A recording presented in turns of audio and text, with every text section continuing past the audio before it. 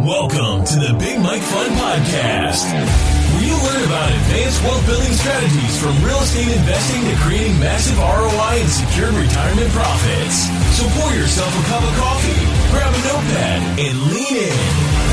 Because Big Mike has got the mic, starting now. Welcome to the Big Mike Fun Podcast. I'm the Big Mike Zlotnik, and today it is my pleasure and a privilege to welcome Tony Javier. Hi, Tony. Hey, Mike. How's it going? Did I pronounce your name correctly? Javier, right? That's the right way. Javier, that is correct. Yep, people butcher it all the time. Xavier, yep, all kinds of stuff. But you did well. Thank you for your understanding and flexibility. I just got to double check because sometimes I mispronounce names. And so Tony hails from sunny San Diego, and he has a business in Wichita, Kansas, and he's been a real estate investor for over 20 years. And let me turn it over to you. Tell folks a little bit about Tony. Obviously, where you live, family, married, kids, cats, pets, whatever works for you. Yeah, absolutely. So I started 20 years ago, and I found a course on TV is how I got started. It's called No Down Payment by Carleton Sheets. I think you probably heard of it, Mike, and a lot of other people have that have been in the game for a little while.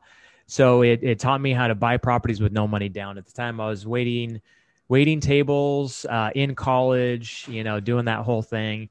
And then the light bulb went off of like, wow, I can buy a lot of assets very quickly and build a huge net worth and really good cash flow within a short amount of time. At least that's what the system said, right? And so, within I don't know, 3 or 4 months, I'd bought my first couple properties, had my dad co-sign for me, borrowed a down payment from him. And that's where I got started. And so, I've got a flipping business. I've got a rental business. Over the years, it's kind of expanded into multiple things. I own some co-working space. And you'd mentioned I live in San Diego. My main market is actually Wichita, Kansas. So that's where I started. That's where I have all my real estate, or most of my real estate. And I met my wife in 2012 at a Tony Robbins seminar, and, her coming from Ottawa, Canada, which is the capital of Canada, a very nice place. She moved to Wichita, Kansas, and basically said, this isn't for me. Get me out of here. I need to go somewhere else. And I said, hey, I love San Diego. So it just took me a little bit to get my business set up to where it ran on its own, and we moved to San Diego, California. So that's where I live. I've got a team that runs my operation out there. Again, I've got flipping company, rental company, co-working space. And so recently, and I say recently, within the last few years, I've started, a bunch of other businesses.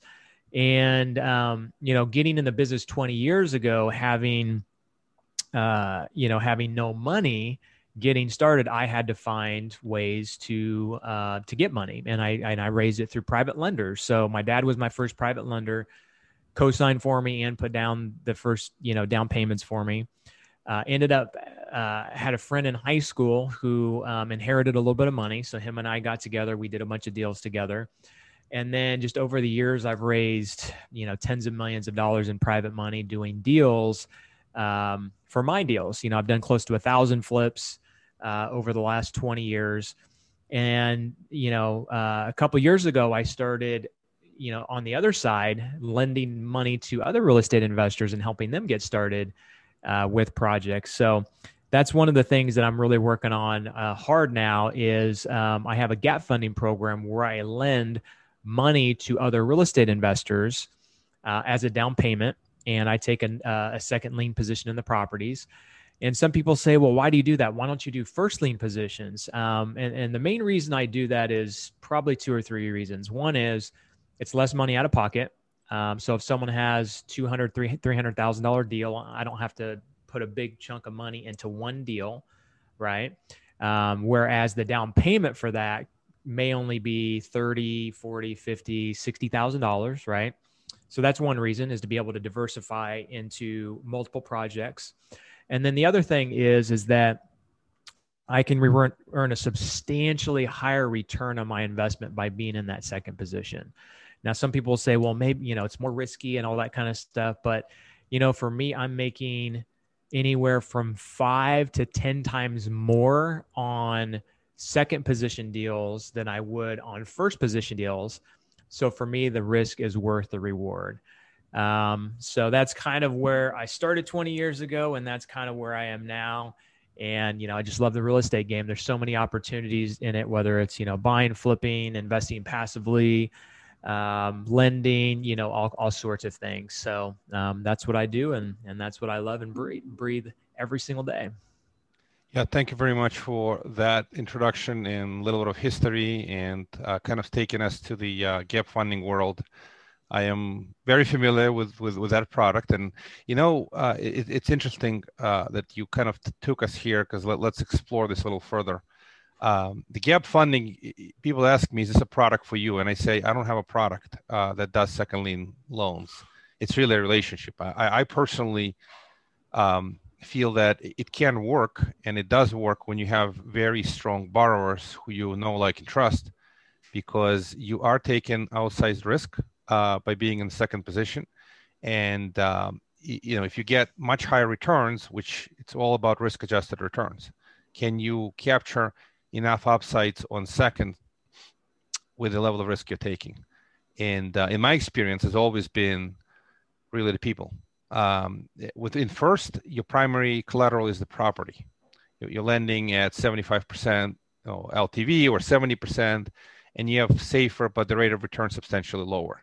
So you could magnify the return, as you said, many times that, but you have to take high level of risk, and some of these deals can go poof. So you need to basically earn such a big return so that you can compensate for a few losers you'll have from time to time. Mm-hmm. So how do you do that? I mean, that's the big question. How do you underwrite? Because you're really underwriting the borrower or the principal to make sure that they operate. Number one, they got to have the know-how. Number two, they got to have the integrity. Number three, they got to have the abilities to execute, because they basically highly leveraged. They're giving the GAMP money. Their skin in the game is fairly low. So you're basically partnering with them. And my other observation, people who take that money, typically, why they take that expensive money? And there's a reason for this. They don't have the cash. So they don't have the cash. They don't have a strong balance sheet. So just kind of thinking through the process, just talk a little bit more about that. Yeah, there's probably 10 points that if all 10 points line up, it's a no-brainer deal for me. And I won't be able to cover all of them because I won't be able to remember off the top of my head. But, there's the area the property's in. There's the price point. There's the loan to value. How much are you loaning on the property compared to what the property's worth? There's the experience of the borrower. How many deals have they done? If they've done... I've got borrowers that have done hundreds of deals before, but then I'd lend on some deals where they haven't done a deal before. And, those deals that they've never done a deal before, not everything else, but a lot of other things have to be strong in order for me to compensate for that. So again, if 10 things line up, and then to me, it's like a no-brainer. And if, only, let's say 6 of them line up, then the 6 need to compensate for the other 4 that they don't have. So there's credit score. There's, background check. Background check to me is non-negotiable. If they've got some criminal past and, there's some things that I feel like they're not on the up and up, then obviously, and same thing with the credit. Credit, I'm okay with, a low credit score as long as it's not habitual, right? I mean, if it's medical bills and there's some things that, happen in their life that they just couldn't really control, then that's not that big of a deal, right? And I think probably one of the biggest things that most people don't think about is just, do they have it together? There's that it factor. When you talk to someone, you probably, seen this, Mike, when you talk to someone, you probably know whether they have their stuff together. It's the way they talk. It's the way they answer the questions. It's when you ask them for documentation, do they send you everything, or do they try and just send you what, they think will just get by and are hiding something? There's that level that when you get into conversations with people, you realize whether do they know what they're doing or do they not? Even some of the most experienced investors I've talked to, if I feel like they're really hard to communicate with, they're not giving me the right answers, that kind of thing. To me, just like you said, the person to me is probably one of, if not the biggest factor, because it doesn't matter whether you have a smoking deal or not. If something goes wrong, if they don't have their stuff together and can't manage the project properly, if they don't, they're not detail oriented to a certain point, then again, doesn't matter how good the deal is, it's going to be really hard collecting from them and really hard, to do business with them. So again, if all 10 things line up, credit, experience, all that kind of stuff, which doesn't usually happen. Usually it's, there's a few things that are missing. But again, if there are some other things that compensate for, like for instance, I've got a deal right now where the loan to value is like 62%, no experience, but they just got a smoking deal. I feel like they have their stuff together.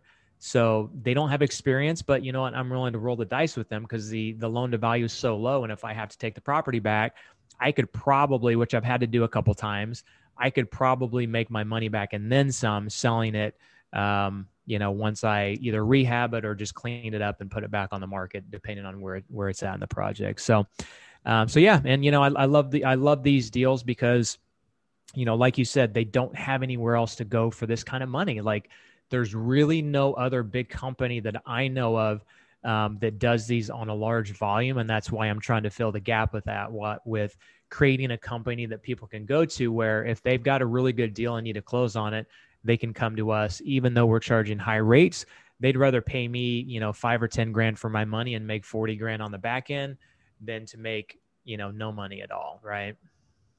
Right. So great commentary. I appreciate a lot of the great nuggets you shared. So I think we're on the same page. I do agree with a lot of the things you said. This underwriting of the person is critical. And then once in a while, you'll have a deal that is low LTV, right? You can be in second position on a low LTV deal, then the collateral itself looks solid. I mean, that's a great setup. Still, at the end of the day, you're working with a person who you need to have built know, like, and trust. That's why, in my opinion, it's a relationship, not a product. It's almost, again, my 2 cents, it's hard to underwrite and start this relationship on a gap funding basis. When we know somebody and we've done a number of deals with them, we see exactly how they communicate, the integrity, ability to solve problems, all those things reveal themselves as you work with them. And then you get to pick and choose people who you can continue to work with and obviously screen out those who are not the right fit. Mm-hmm. So, but it takes a little bit of time, and that's that initial phase. If you're picking the new relationship and you're trying to develop it, is where you have to be extra careful. But I everything you said makes a ton of sense. Let's now continue this conversation a little bit. So, what do you typically charge when you do a second? Do you do equity share? Do you have also a rate on the loan? Just curious, how do you do that? What do you charge them? Yeah. So what I do is I do a flat fee, typically for the money. So, I like to find deals that in the beginning, when I was doing these, 2 or 3 years ago, I think it was about 3 years ago, I started doing these loans. I was taking on anything that made sense from a LTV standpoint, loan to value standpoint. But now I've kind of, over the last 3 years, really refined down to what were the easiest deals that I did and what made the most sense. So, I did a couple deals where there were big renovations, they were additions and that kind of thing, which ended up working fine. They ended up going from 6-month projects to 14. So I was able to make, money over the full 14 months and do, whereas if I would have gotten cashed out in 6 months, had to find another deal and that kind of thing. So it worked out fine, but it was a newer not a newer investor, but investor that was new to me, that when things started going not sideways, but like, the permits weren't going correctly and the contractors were having issues, that I didn't know if I was going to have to take back a project that, had a shell and wasn't completed. Right. So for me, I like to do the more simple deals. That's like, carpet, paint, cosmetics. I typically don't like to do additions anymore, that kind of thing. So I charge anywhere from just a flat fee to a profit share deal. So a profit share deal to me is, over the years, as I've done these, I've realized that newer investors just need way more handholding. Something happens with a contractor, I'm typically coaching them through it. If they can't make the payment on the first loan, then I may have to step in and help them and make that payment, just because, they don't have the assets, right? So they're not bad people. It's just, they're very green.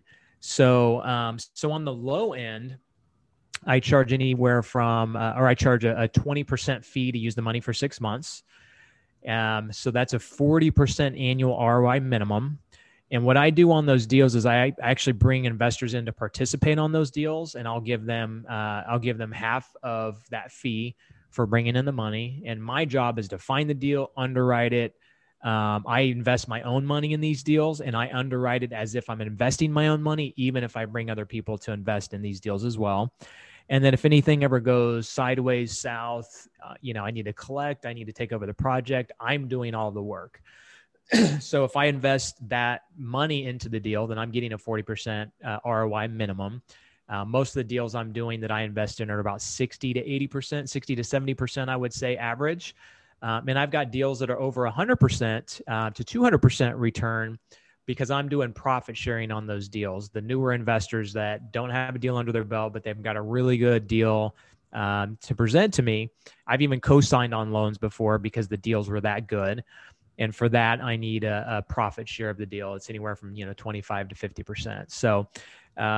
So people will say, well, why would they pay this? Why would they pay these rates? Why would they pay this money? And again, like there's typically $30,000, $40,000, $50,000 profit in these deals.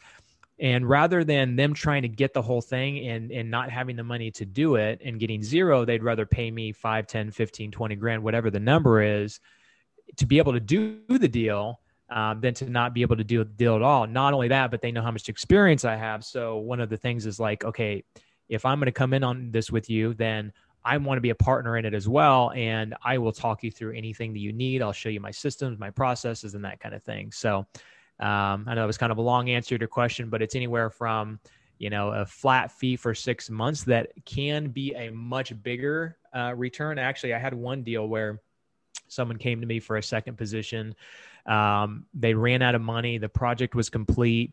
I lent them, $30,000, and literally like 2 days after I lent them the money, they got the property under contract and they cashed me out in like 30 days.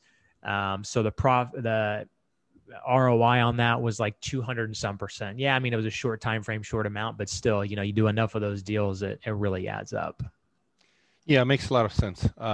So the pricing is logical. I mean, we've done gaps. We generally try to charge, 40% is steep, but we do seconds. We try to charge between 24 to 30%. I mean, that range is one of the reasons. Pushing it to 40, it works really. Size of the deal matters, right? On a small deal, it's return on time, not just the investment, right? So 40% by itself, and there's a flat fee on a small deal, there's nothing completely crazy about it. So it makes total sense. And then a profit share with let's just say amateurs or rookies or folks who you have to do some hand holding makes a lot of sense, because in reality you're entering into a partnership. They brought the deal, you're bringing in the money, you're partnering with them. I mean, that's the way to think about it. But the pricing does make sense. The other quick question that I have, and I've encountered this from time to time, do you ever have to deal with the local laws? I mean, where do you do these deals, and what states? Number one. The second question, if you're doing purely loan, you may have a kind of a user limit, and if you do partnership, it's different, right? I mean, the sky's the limit. You could write anything you want as a partnership. On the rate, there might be some limitations. I mean, usually is rarely ever enforced. But if the deal goes sour and they complain, I mean, you might have to deal with a usury limitation. Even if you charge them 40% and they say, hey, maximum rate in this state is 18, I don't want to pay you anymore. Technically, they can fight you in court and they're probably going to win. I'm just curious if you ever encountered that situation. Yeah, it's a really good question. So the only state I don't do right now is Oregon. You're supposed to have and I haven't verified this 100%, but you have to have a brick and mortar office to lend in Oregon, from what I understand. So that's the only state that I'm not doing right now. But the usury law is interesting because if you look at it state by state, first off, if it's a commercial loan or a loan done to an entity, then usually usury laws don't apply in most states. I would say, I don't know, at least 80% of states are that way. But even the other states that have a usury law, even if it's a commercial loan or to an LLC, you're right. It's typically not enforced, and not that I want to violate the law by any means, but from what my attorney has advised me, my office is in Kansas. So for me, if I'm underwriting loans from my office in Kansas, if I've got an office there and I call that my home office, then I can use Kansas law to lend all over the country. So worst case, and he actually has case law. He looks at case law in states to make sure that's true and correct. So when we go to a new state, he looks at case law and makes sure that it is true and correct. So there might be some states where they don't have, we don't have the cases to prove it. So then we may revert or may not do a loan in that area because we can't charge the rates we need to. But yeah, we underwrite them from Kansas. We use Kansas law. And if anybody ever fought it, then we would just have to go back to the maximum rate. Like Texas, for instance, 18% is the maximum in Texas. And again, we feel like, we can do Kansas loans, or loans underwritten in Kansas there and then charge whatever rates we want to. But let's say they come back and say, hey, you should have only charged 18%. We just pay back the money that we charge them for that loan. But the chance of that happening is pretty slim. And we feel like, we've done enough research with the law that we can use Kansas law in order to underwrite these loans. Yeah, great answer. I'm familiar with the concept. It's funny that you said that, but you can do a note in one state and a mortgage in another state. I mean, we've used this technique a lot of times. You can use a Delaware note and subject to the usury exception on a commercial loan. There's no limit. Some states like Nevada, a few other ones have no usury limit as long as Nevada is a Wild West, right? Nevada has no usury limit at all. But you can have a Nevada note or Delaware note or Kansas note and a mortgage or deed of trust in that state. So the technique is generally very sound fundamentals. But if you wind up with a loan, in Florida, and the borrower is in Florida and the property is in Florida, they can try to challenge you saying, hey, the property is here, Florida law applies versus the Kansas law or Delaware law or Nevada law. But that aside, I think the theory is pretty sound and the approach is very sound too. If you feel you're going to fight and litigate, just give them the money back and, move on. So 18% is not terrible. So understood. So let's just quickly, a few more questions. We're kind of running out of time, but how would folks reach out to you if they're interested to invest in some of these deals?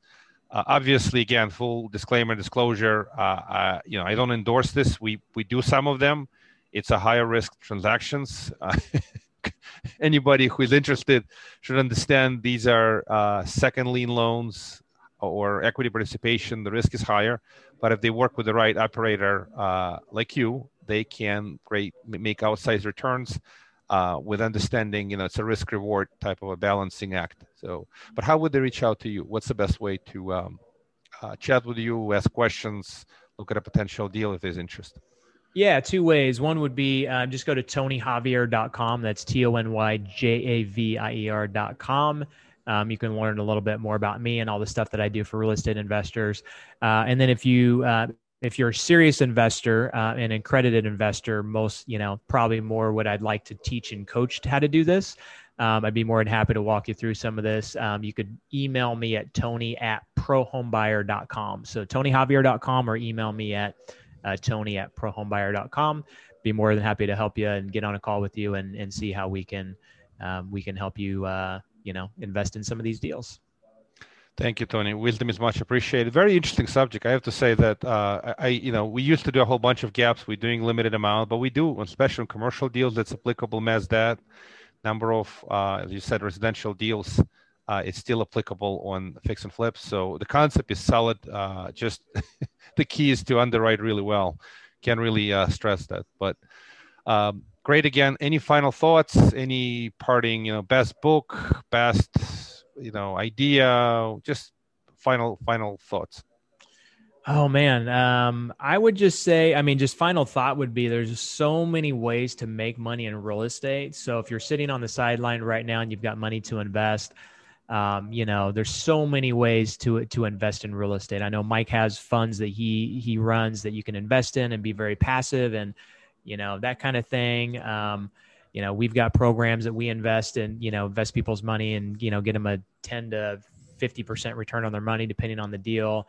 And then there's also doing the legwork, which most people probably listening here don't want to do. They probably want the more passive side, but, just do your due diligence. If you've got the right person operating, whatever it is you're investing in, I think that's the number one thing to look at, because even if, like I said, even if you have a great deal or someone has a great deal, if they're not a good operator or they're not, don't have the integrity and that kind of thing, then that deal could go south. So first would be the person. Second would be the deal. And then, obviously a lot of other factors after that. So just do your homework and, make sure that, someone has a track record and is able to fulfill on their promises.